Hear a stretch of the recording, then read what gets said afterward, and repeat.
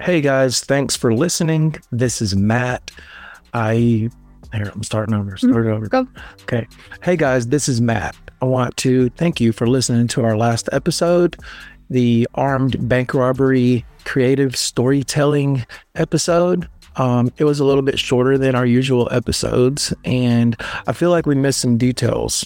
So this episode is a Q&A format that Brittany and I will be doing of questions that I get asked frequently, where I will dive into the thoughts and feelings and different situations that I had during this time in my life. I hope that my answers provide some type of insight for people who are listening. So if there are any more questions or anything that you'd like to know or comment on, do it on doitscared.com/podcast or comment on Instagram or TikTok. Without further ado, enjoy this episode called Details Matter. Let's do it one more time. I mean, that was pretty good. That was okay. Okay. Mm-hmm. Hey guys, this is Matt. I would like to thank you for listening to our last episode. It was a bit shorter than some of our episodes in the past due to the creative storytelling approach. We had fun doing it, but in doing so, we missed some details or omitted some, let's just say. So this episode is a Q&A format that Brittany and I are going to do of questions that I get asked frequently. I will dive into the thoughts and feelings that I had during this situation, and I hope that my answers provide some insight, if nothing else, to our listeners.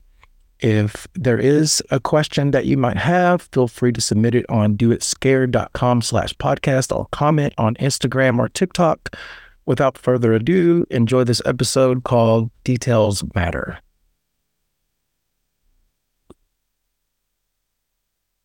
So when I heard about your story, Matt, naturally, I had a bunch of questions for you.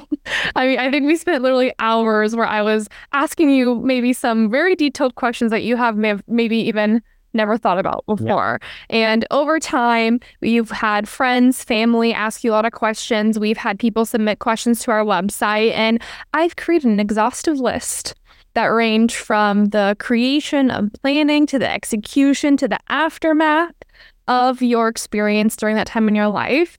So let's go and get started on question number 1 here, all right?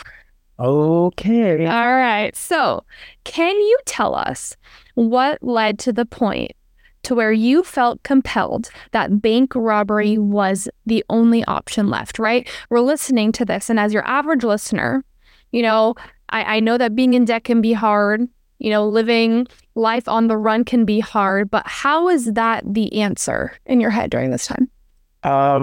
It wasn't me, Okay,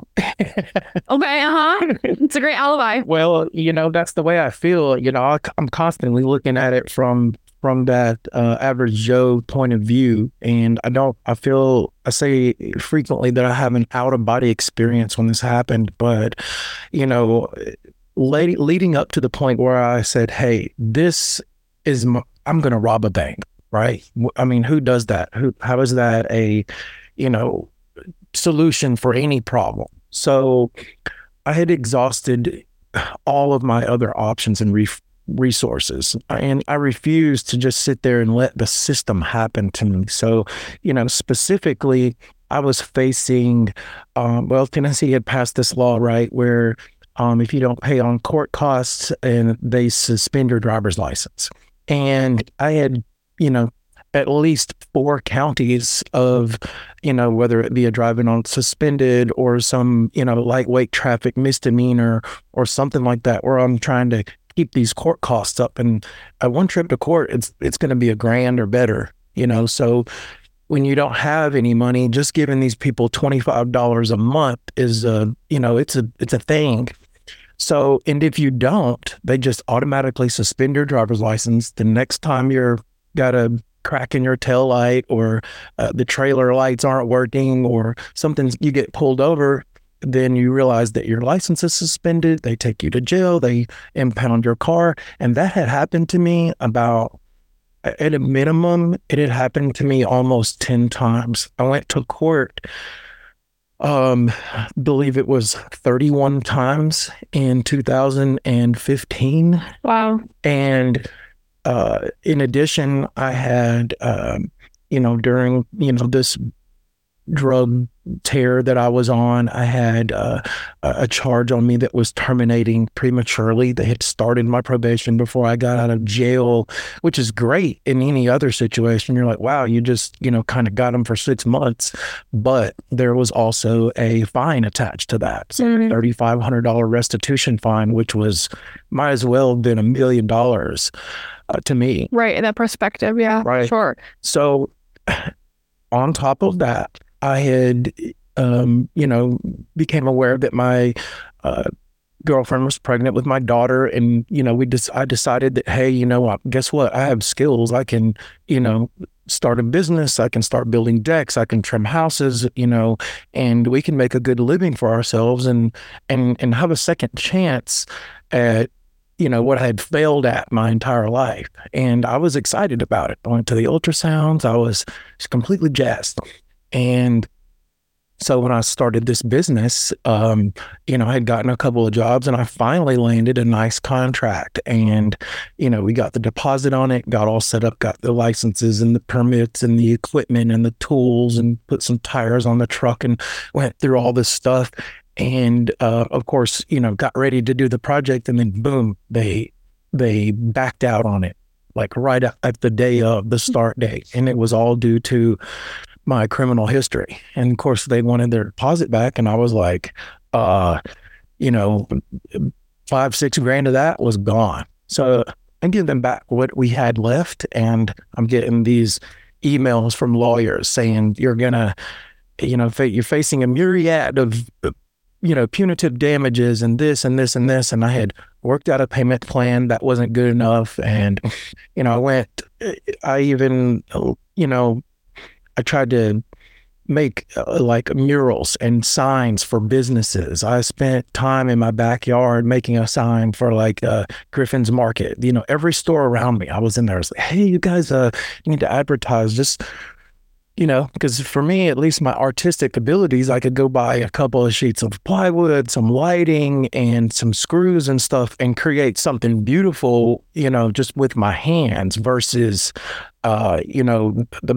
let's say building a house, where someone else is more than likely to get the job. So I was like, maybe I was just trying to do everything that I could. Right.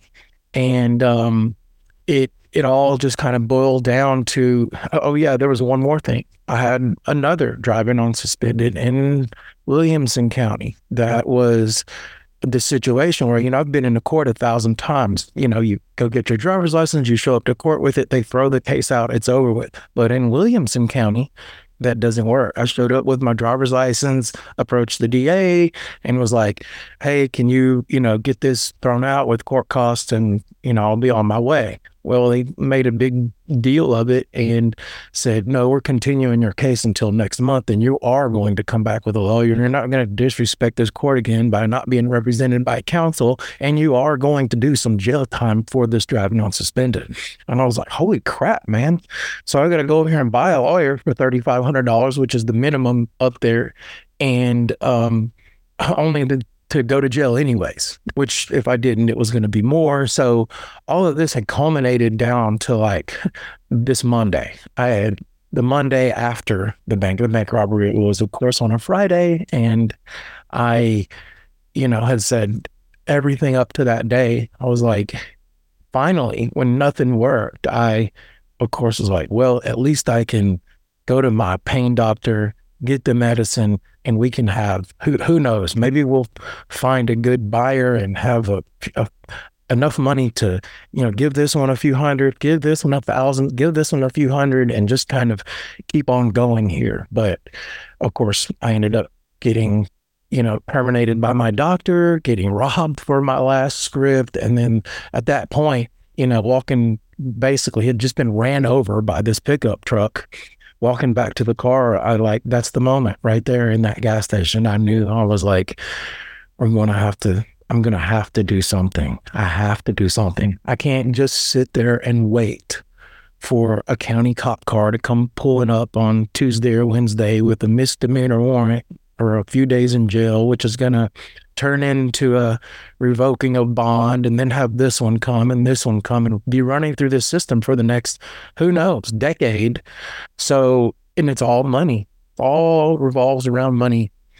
It's kind of crazy too, because they made that law, the driver's license law, illegal during my prison stay, and then overturned it 2 years later and made it back to that again.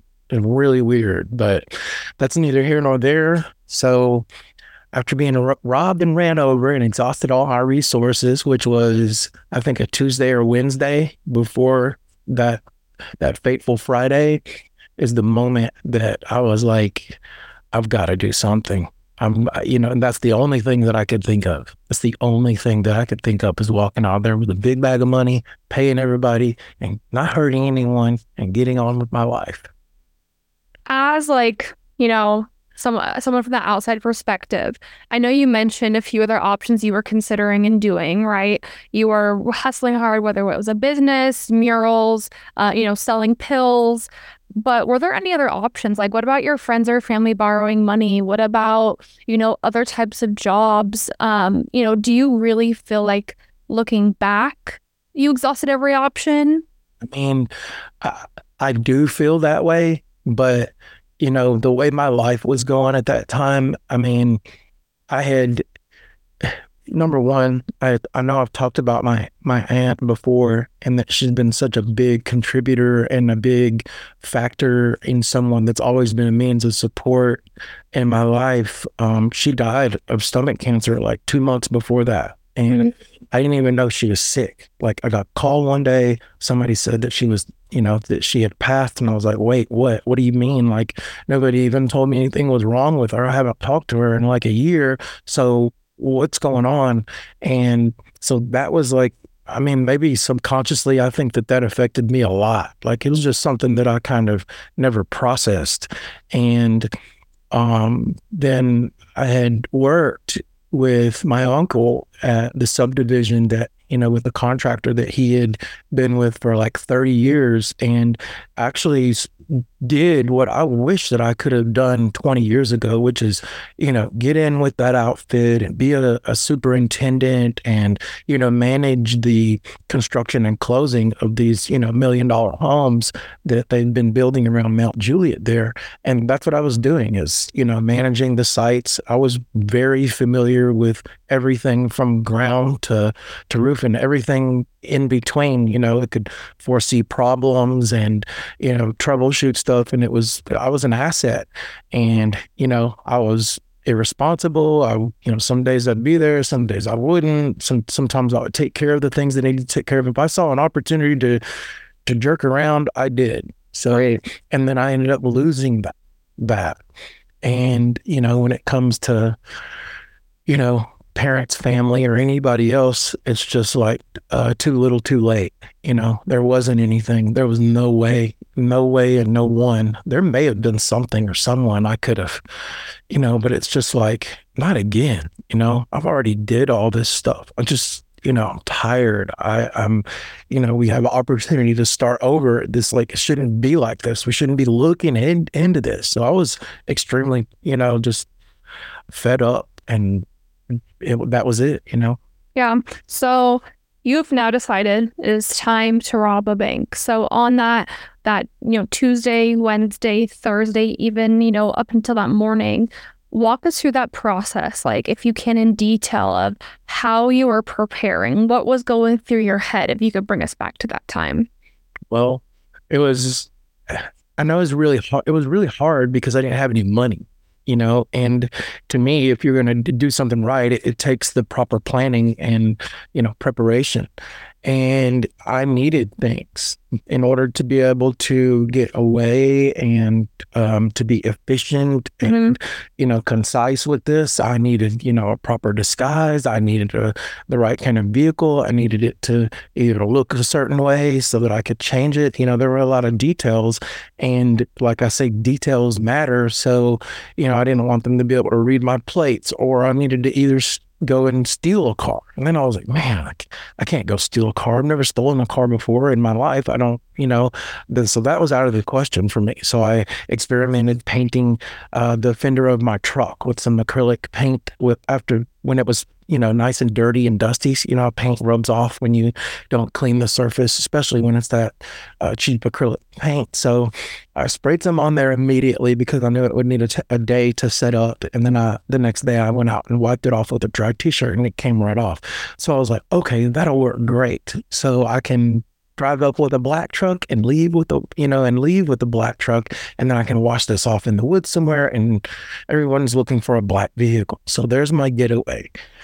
So, um, next is my appearance. I'm thinking I need to look like someone else. I need to throw them off. I need to have them looking for a different type of person. I could wear a clown costume in there, but it may give away my height or race or, my eye color and all that stuff. So I decided to look like a normal person, but a different race, taller, different voice, a different eye color. I had heel inserts for my shoes. I had stolen the Jimi Hendrix costume from Party City. I just had to walk in there, grab it, and just walk out the door. Buzzers beeping and just walk out, which is like, my heart's racing right now just thinking about it, And number two, I had to commit another theft and walk into a drugstore and steal a couple of burner phones, which is just all hard all together. Like every moment is like a cortisol pumping,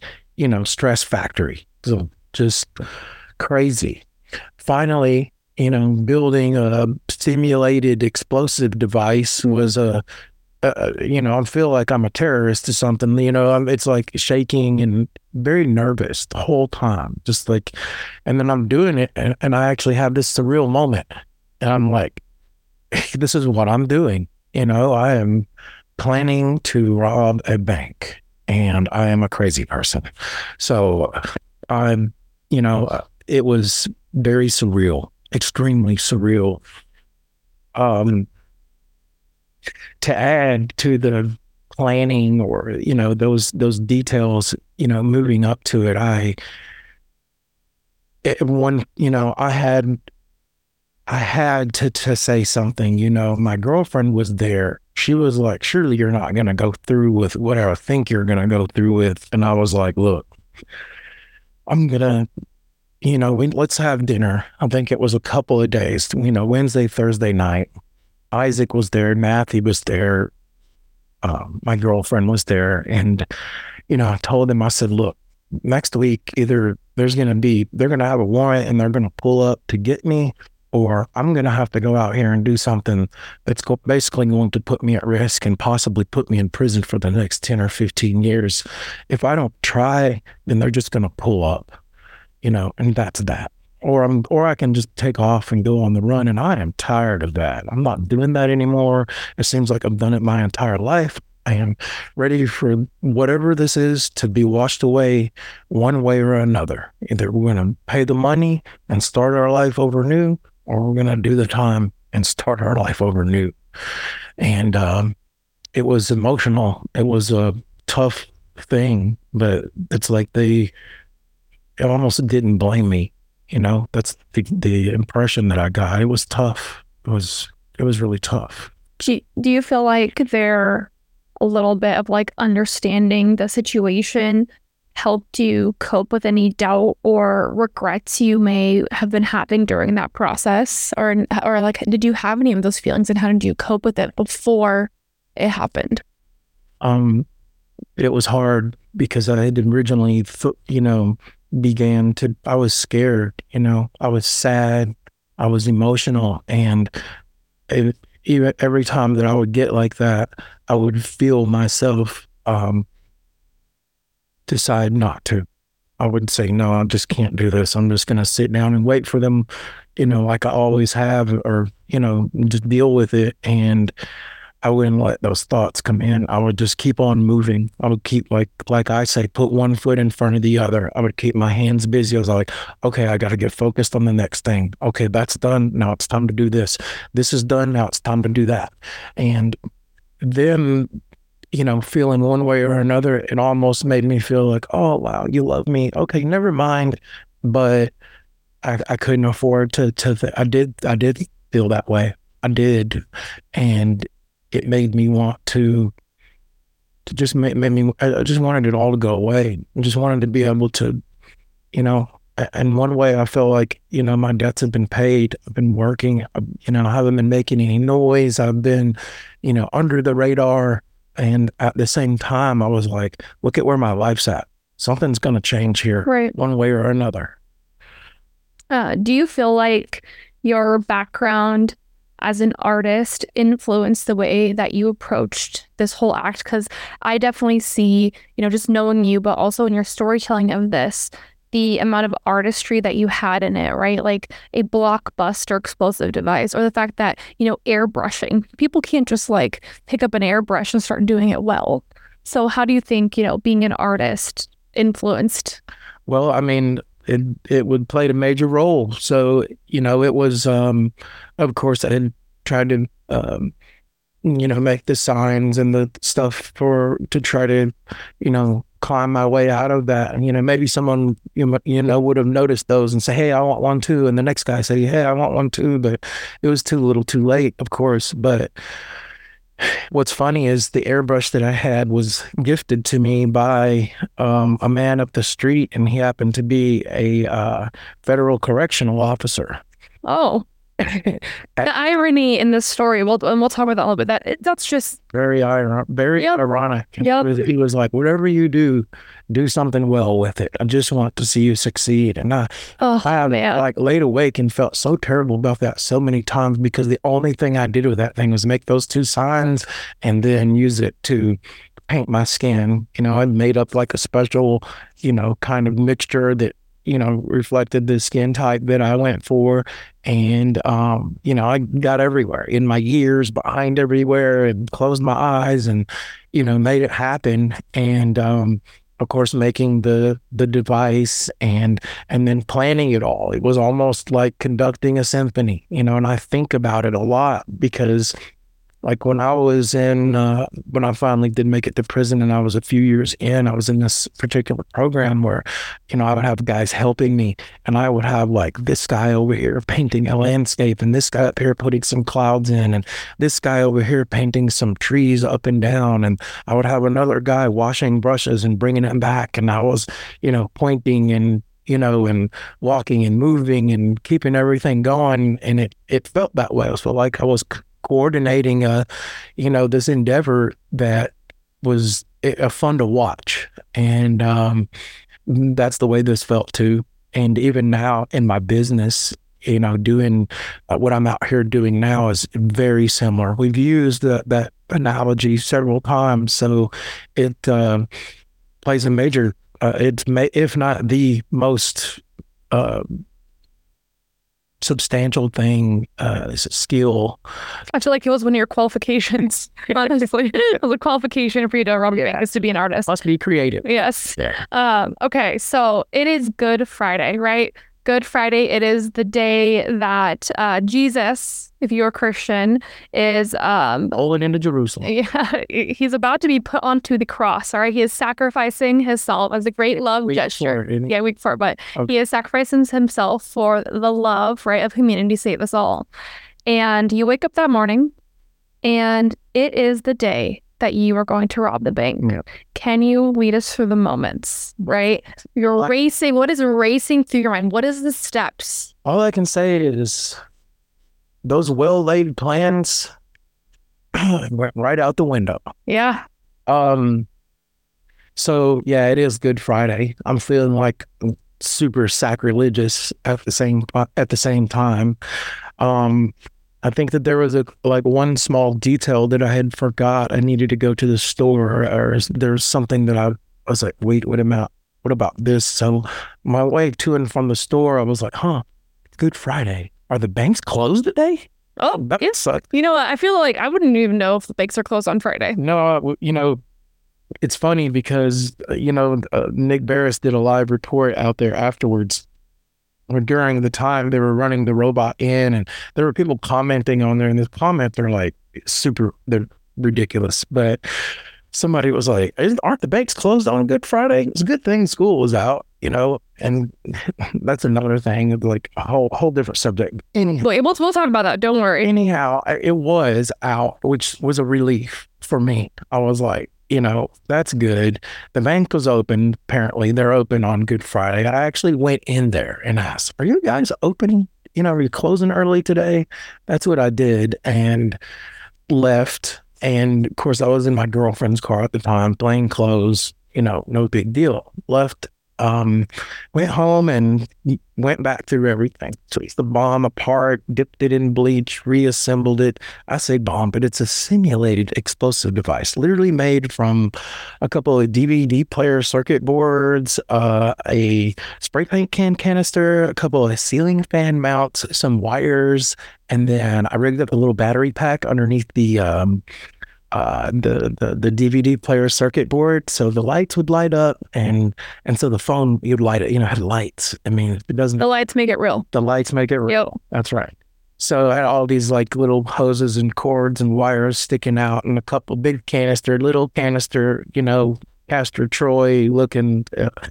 So put that thing together, painted my skin, and here I am, and my let's just say my unwilling accomplice was having a moment, a bad day that day. So I was like, you know what?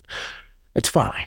I really appreciate it, but I'm doing this. So the painting of the truck, that didn't happen. Scratch it. I had to call an audible there.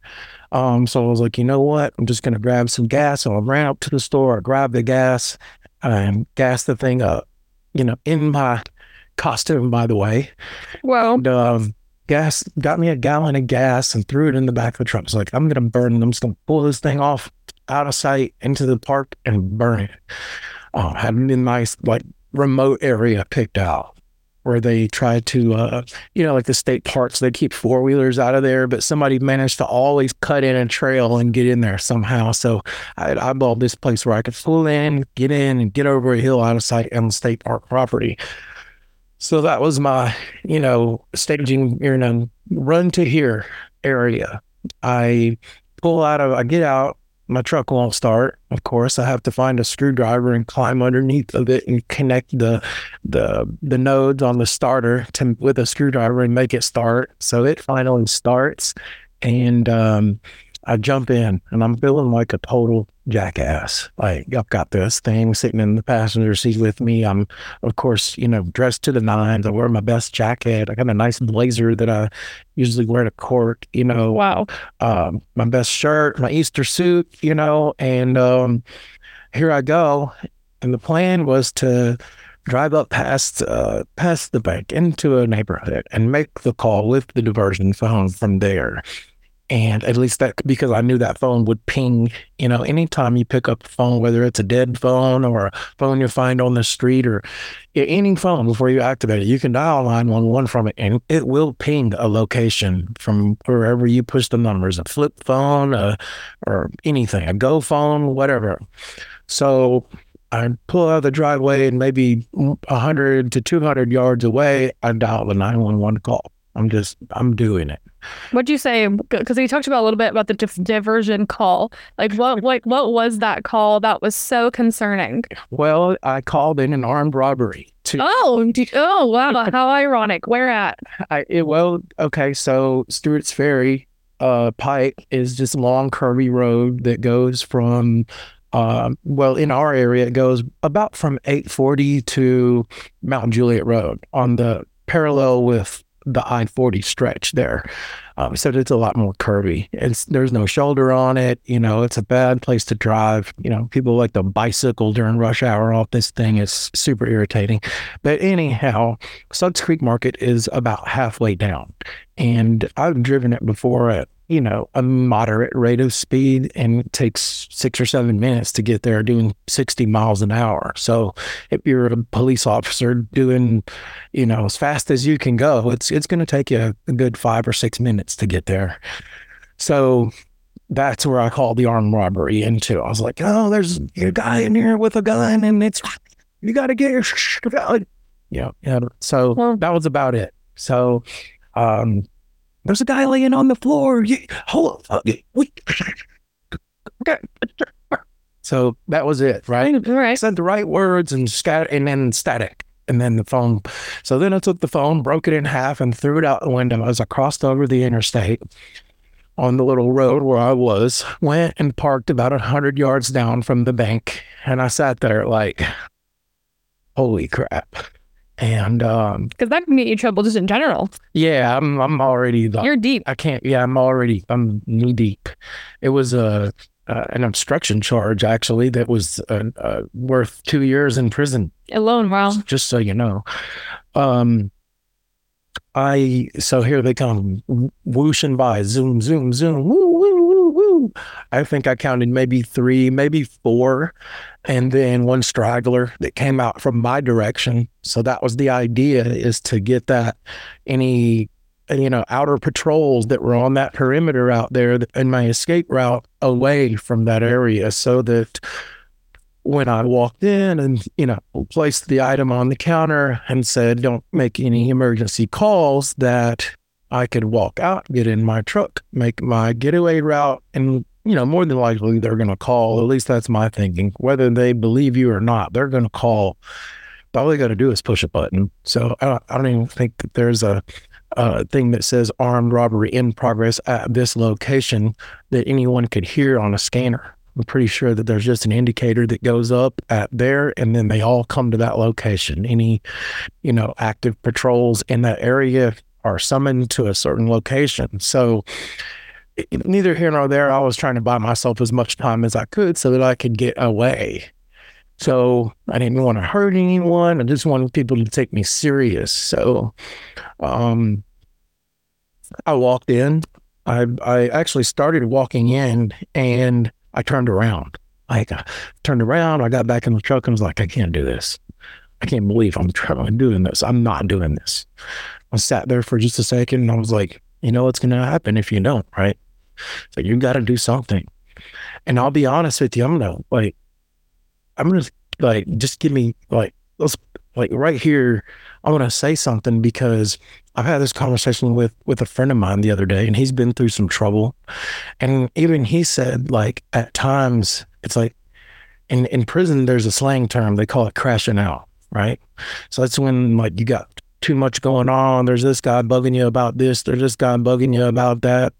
You're not where you want to be, and guys crash out in there. They'll start a fight so that they can get sent to the hole and, get reclassed and get shipped somewhere else. Or, it'll basically just mess up their whole bit. Everything that they have will be, cast lots. Guys will take all their stuff and then it's like starting over, and they call it crashing out.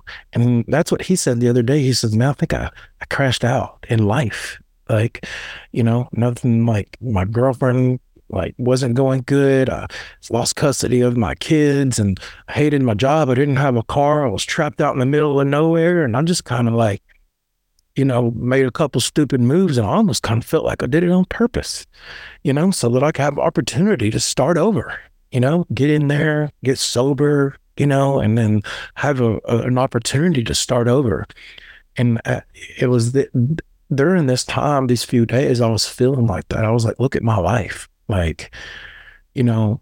want to be able to work and to be able to function and contribute and, I don't know, be a soccer coach or a mentor or build stuff or whatever, be the most in my potential. And I was like, I'm never going to be able to do it. Going through these cycles and, overcoming an opioid addiction was like the biggest main thing. I was like, how am I ever going to be able to get over that? Well, I know one thing, if I go to prison, I'll be able to get over it. And everybody's like, well, they got more drugs and cheaper drugs in prison than they do anywhere else. But you can make a choice when you go in there. Sometimes out here, it's just different. And I can remember thinking that. I'm not saying I did it on purpose or anything, but in a way, like I said, I had this out of body experience. And I swear, when I went back to the truck and I talked myself out of it, I was like, just put one foot in front of the other. Mm-hmm. And I swear I stepped one foot out and then I stepped another foot out, and I watched my feet the whole way in there. I watched my feet go in there. I watched my hand, I made my hand just open the door. Just open the door. Just step inside. Just step again. step again. All right, just set the thing on the counter. Just slide the note. And when I did, she read it. She was very scared. She was starting to shake as she was reading it. And I looked at her and I said, yes, this is for real. Do you see what it says on the paper? Do you see this wire hanging out of my ear right here? And I turned the device around so that she could see and opened up the phone and pressed the button on it so she could see it light up. And once the lights came on, it was like, it was real. And the other teller lady peeked around and I said, I want yours too. She had already tried to throw a couple bundles of money in there and push it back to me. I was like, no, I want it all. And I want yours too. So they'd filled up 2 more bags of money. I'm pretty sure it was all ones. I mean, it had to be right. Like 1 small bundle of 20s, 2 big bundles of 5s, and the rest of it was ones. There were all of these, like, they call them VATE bills. I guess they're recorded serial numbers. Mm-hmm. So I learned this after the fact. And what did your note say? It said, I know where you live. I know your name. I have followed you home for the last couple of days. If you call emergency services, I will show back up to your house. You will see me again. Wow.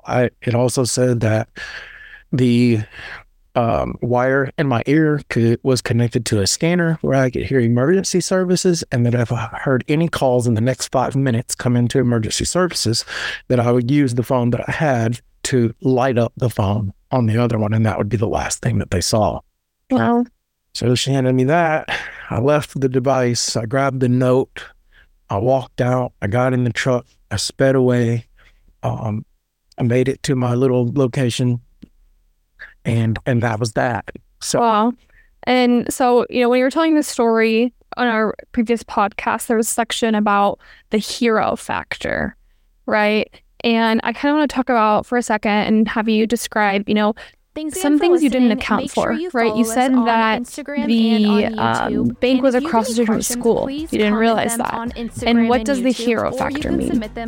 Okay, so the hero factor was like, I think that's the reason I turned around the first time, because I see these 2 big diesel trucks parked in the parking lot, and I was like, holy crap, I didn't even think about that. There's going to be these,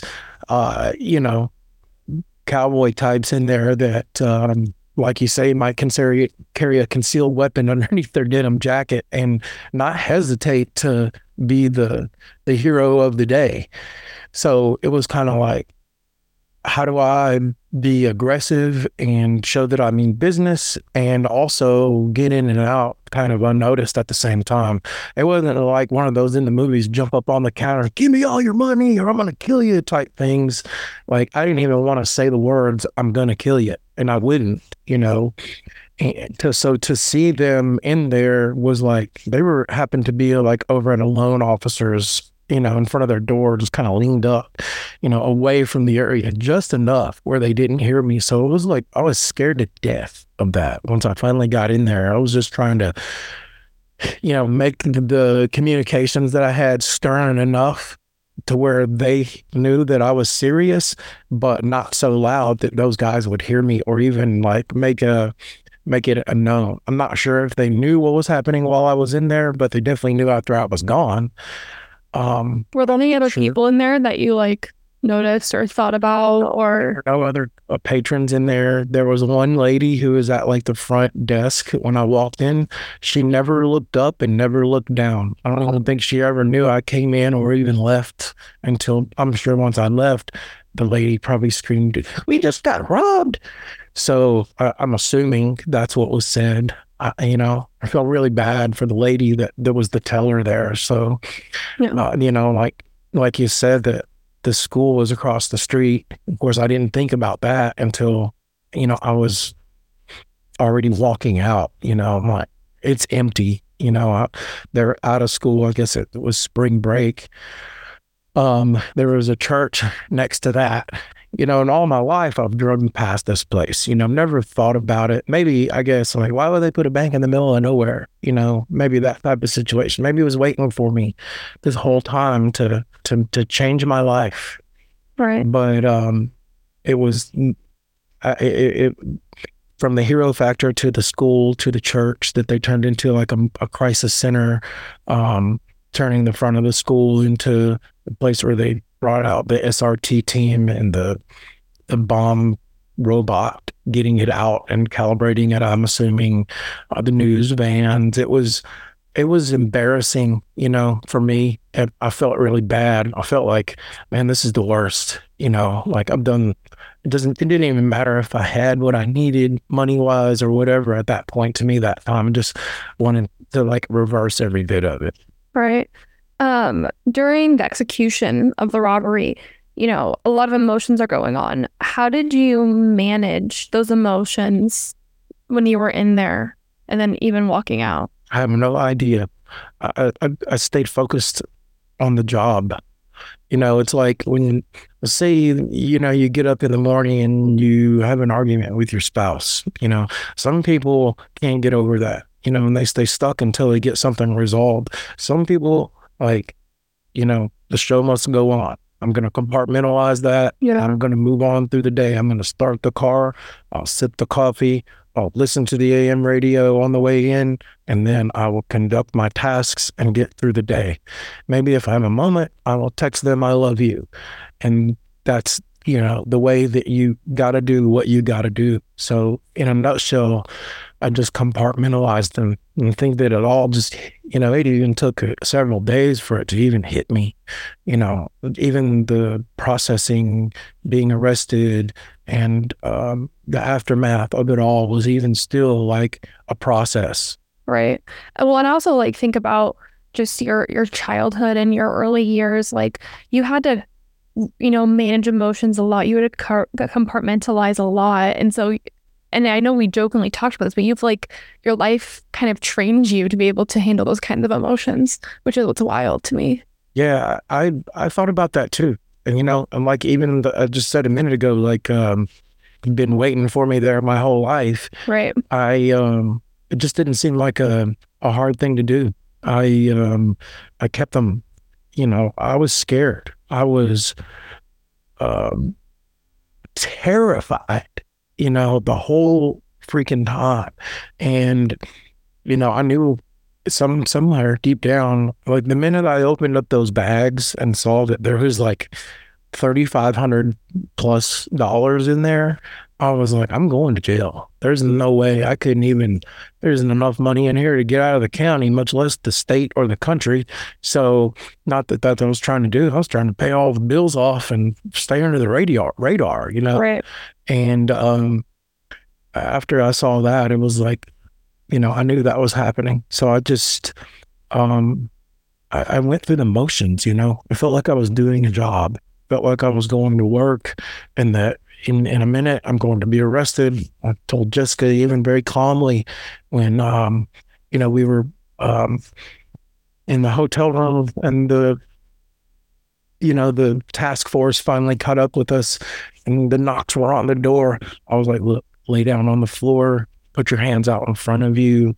She was very pregnant, so I didn't want them to slam her on the ground and hurt the baby. I was like, they're going to come in and they're going to put their knee on top of your face and they're going to be very rough with you. So do all the motions that you can so that they don't force you into doing those motions or they're going to hurt you and the baby. So she did. And until she got into position, I wouldn't open the door. And, of course, I was trying to, Tony Montana, the rest of the stuff that was on the bathroom counter before they got in there. Right. Flushed down the toilet. And then, you realize that you only came out with a little bit of money, a portion of what you thought you were going to. So in the story, you said, screw it. I'm just going to get high as heck. Yeah. Is that the moment where you felt like there was a moment of no return? Like you'd rather die than like what was the point? Like, what did you feel about that? I don't know. I knew that I was going to be arrested and I was already like, feeling sick. I was already feeling the detox coming on because I'd made myself be sober so that I could execute, my tasks without, making some stupid blunder, Right. which, because I knew there was going to be some problems or some type of something that I was going to have to call an audible on. I wanted to be able to think clearly and not be emotional. I think that with just keeping a clear head, helped a lot with that. But at that point, when I decided to get high, I was like, well, at least it'll prolong that pain because I assumed I was going to go to jail that night or even the day after. So I wanted to at least like get that somehow inside of me. I don't think that there was enough there to kill me. So I couldn't afford it.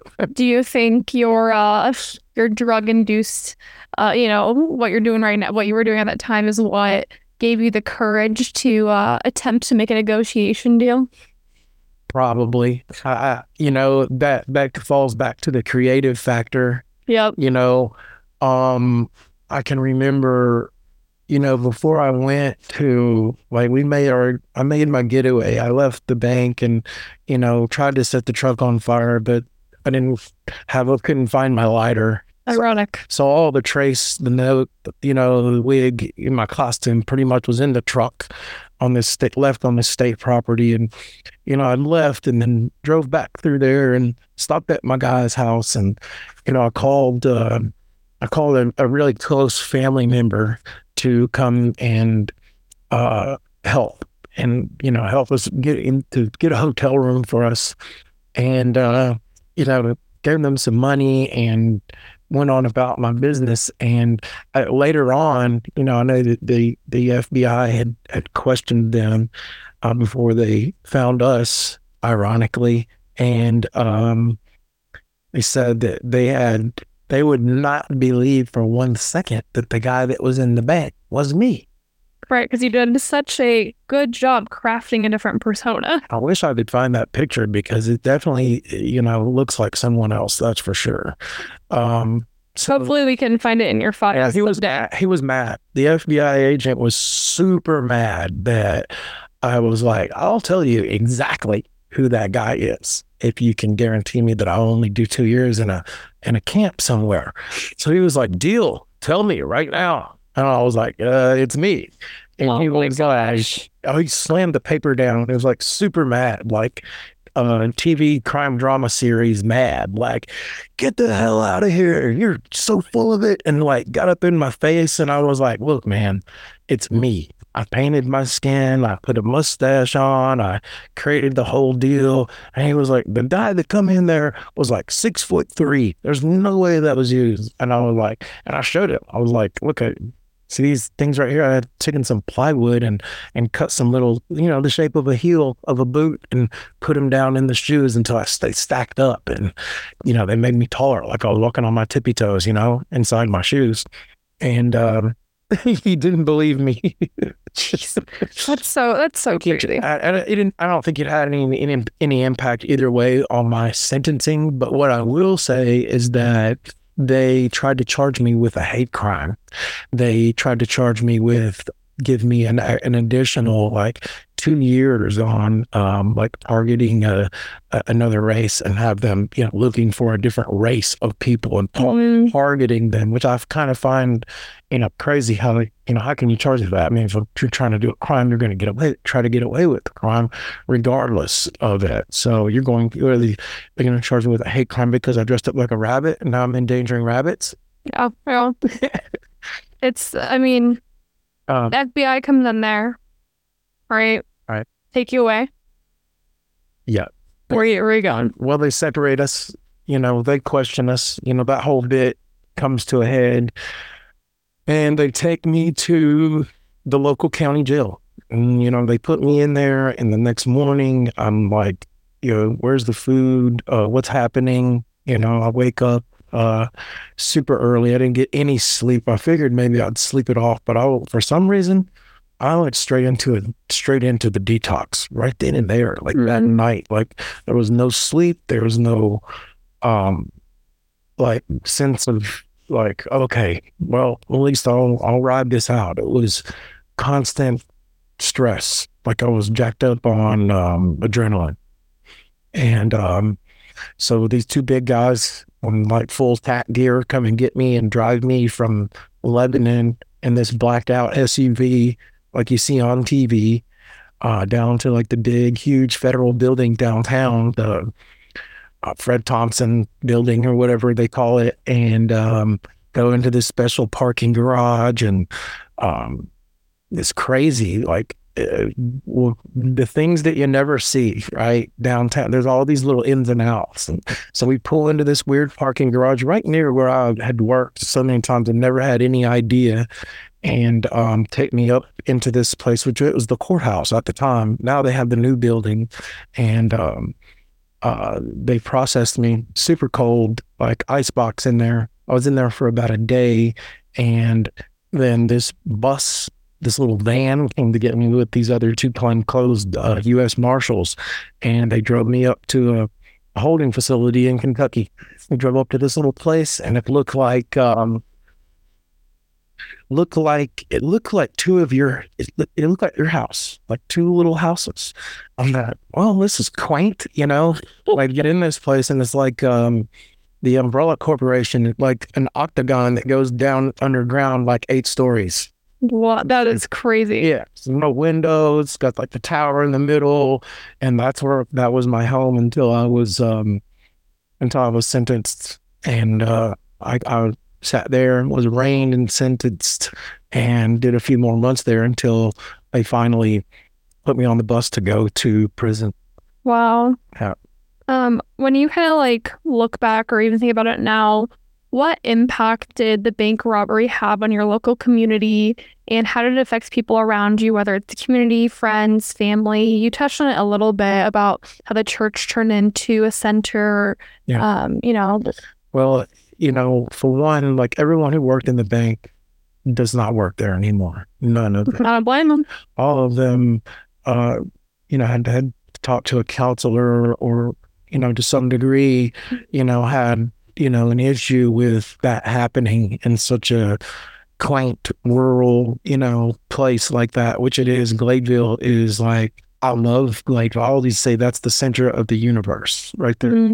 It really is. I still say it all the time. And like Nick Barris, he's the Channel 5 top reporter guy. It might be Channel 2, I'm not sure, but he's doing an exclusive, on something 2 or 3 nights a week out there. And he lives in Gladeville, and he did like a live stream on Facebook during the time when they were running the robot in there. And, I can remember seeing the report, and, he was like, I could see the emotion in his face, and seeing the comments about people and the kids in the school. And, at least community wise, it just made me feel like, it made me feel like a real piece of garbage, like seeing that part, was brought to this perfect, good, low crime, trusting area neighborhood. And I don't know if it brought people together or made people talk about it more or anything like that. But I do know that, like for me personally, that, I've written letters to everyone who worked in the bank, and tried to let them know that I would have never had any intention of hurting them, and then I didn't want them to fear for anything, that I was in a desperate place, and that that they had nothing to worry about or fear. And but as far as me personally, like, it embarrassed every single person in my family. Easter Sunday, everybody's waking up to this news cover story, got my picture on the news that says that I robbed a bank and that I'm wanted by the FBI and yada, yada, yada, and that I'm in custody. And, no one talked to me. It was years in there. I never had a visit while I was in prison. My mom had written me a couple of letters, and there was several people who really, hung in there with me, but that's another story for another time. But it sealed the door shut with any kind of, support or relationship with the family, like which I don't blame them either. And probably be the same with me. I mean, why would I want anything to do with my drug addicted bank robber nephew that, decided to go throw his life away? Yeah, definitely. And we only have a couple questions left here, and you can just touch on it. But, what steps have you taken now to make amends or kind of turn your life around since, being released, since that robbery? Well, I mean, that's like the whole reason for the podcast, right? Yeah, one of I them. mean, it's what my life is about now. Like, at some point through, halfway through my, my prison stay, I made the decision to turn this whole thing around and to, build people who were positive, build a group of mentors who were positive, who could, help me change my life and be good examples and show me what, that even looks like. Not to mention, the work that I've done on myself physically and, the books that I've read. And so as far as like where I'm at right now is like the business, the podcast, the guys who work for me, even, I've worked super hard to be able to not only maintain, my business and my life and my social status, being very meticulous about, in particular about even the things that I just post, I'm just very selective and very particular about the way that I carry myself in my life. And I want to be able to, I mean, we've been through this. I've tried to help several guys and ended up putting myself at risk, and getting just a little bit too close to the flame there when it comes to trying to help people out with their issues. And if it wasn't for the guys who helped me, I wouldn't be in this position. And it's kind of funny because I just talked to one of them this morning, and he was like, you're gonna it's going to be really hard for you to do this because 9 out of 10 of those people are going to let you down. They're not going to make it through the program. They're not going to be this big success story that you're used to seeing because you happen to be one that did it. Just stick in there, hang in there for the one person that makes it, and that'll make it worth it. Just don't get discouraged. That's exactly what he said to me this morning. Well, it's true, right? Yeah. So, as far as the changes and stuff that I've made, I mean, I could go on and on about them. I feel like that's another episode or two, but I'm definitely not. I'm in a rehabilitation program. I've spoken to drug court classes and communities. I've tried to advocate for rehabilitation, recovery, and reentry, and am using this podcast as a means to create awareness for vocational rehabilitation, reentry, recovery, and rehabilitation, and to build, the Due South Design Center. So I would say that there's been some major changes and decisions there for sure. Oh, definitely. I mean, I think your life now is all about giving back to your community and using your your story and your experience to inspire change in many different areas. So with that last question, right? If you could go back and advise your past self, or even people that are in the situation right now, right? Something similar, they feel like they're desperate, they're on a free fall, if you will, right? What would you say to them to prevent taking a path like yours? If you can get some advice. Get a paternity test early on. No, I'm just kidding. I mean, that's some foreshadowing right there. That's some foreshadowing. Definitely. No, I'm just kidding. For real. So if I could, I mean, what advice could I give them? It's hard to give someone who has made a huge mess of their life, but each time I have had to go and face the music or, running from something for a period of time, each time, every single time I wish I would have done this a long time ago. Yeah. So that thing that you're running from, that thing that you feel like is unforgivable or like unmanageable or whatever it is, like get up and walk out and like just go do it right now. Like I know this could sound crazy, but if you got like something hanging over your head, go turn yourself in. If you're feeling like, oh, well, I have people to support and this and that, or things are happening, everything is better off right now. Get it done right now so that you can be a better person as soon as you can. Time is the only thing that matters right now, not money, not where you're at or where you're going anywhere else. It's time. That's the governing factor in all of our lives right now. And the minute that you can evolve and learn from what has happened to you or what's going on with you is the minute you're able to share it with somebody else, is the minute you're able to actually contribute and give. So I don't know, a lot of times people ask me, would you do it again? Or if you could go back and do anything different? It's a very hard question to answer because I wouldn't be in the position that I'm in right now to be able to say. I just feel like it takes in order to make an omelet, you got to break a few eggs. And not that I would go and rob a bank or, consciously, like purposefully say, hey, I know what's going to happen here. This is going to, scare people and, create panic and, cause things to happen here and cause, especially my sons, to have to be without a dad for 5 years. Not to mention, what happened, during that time.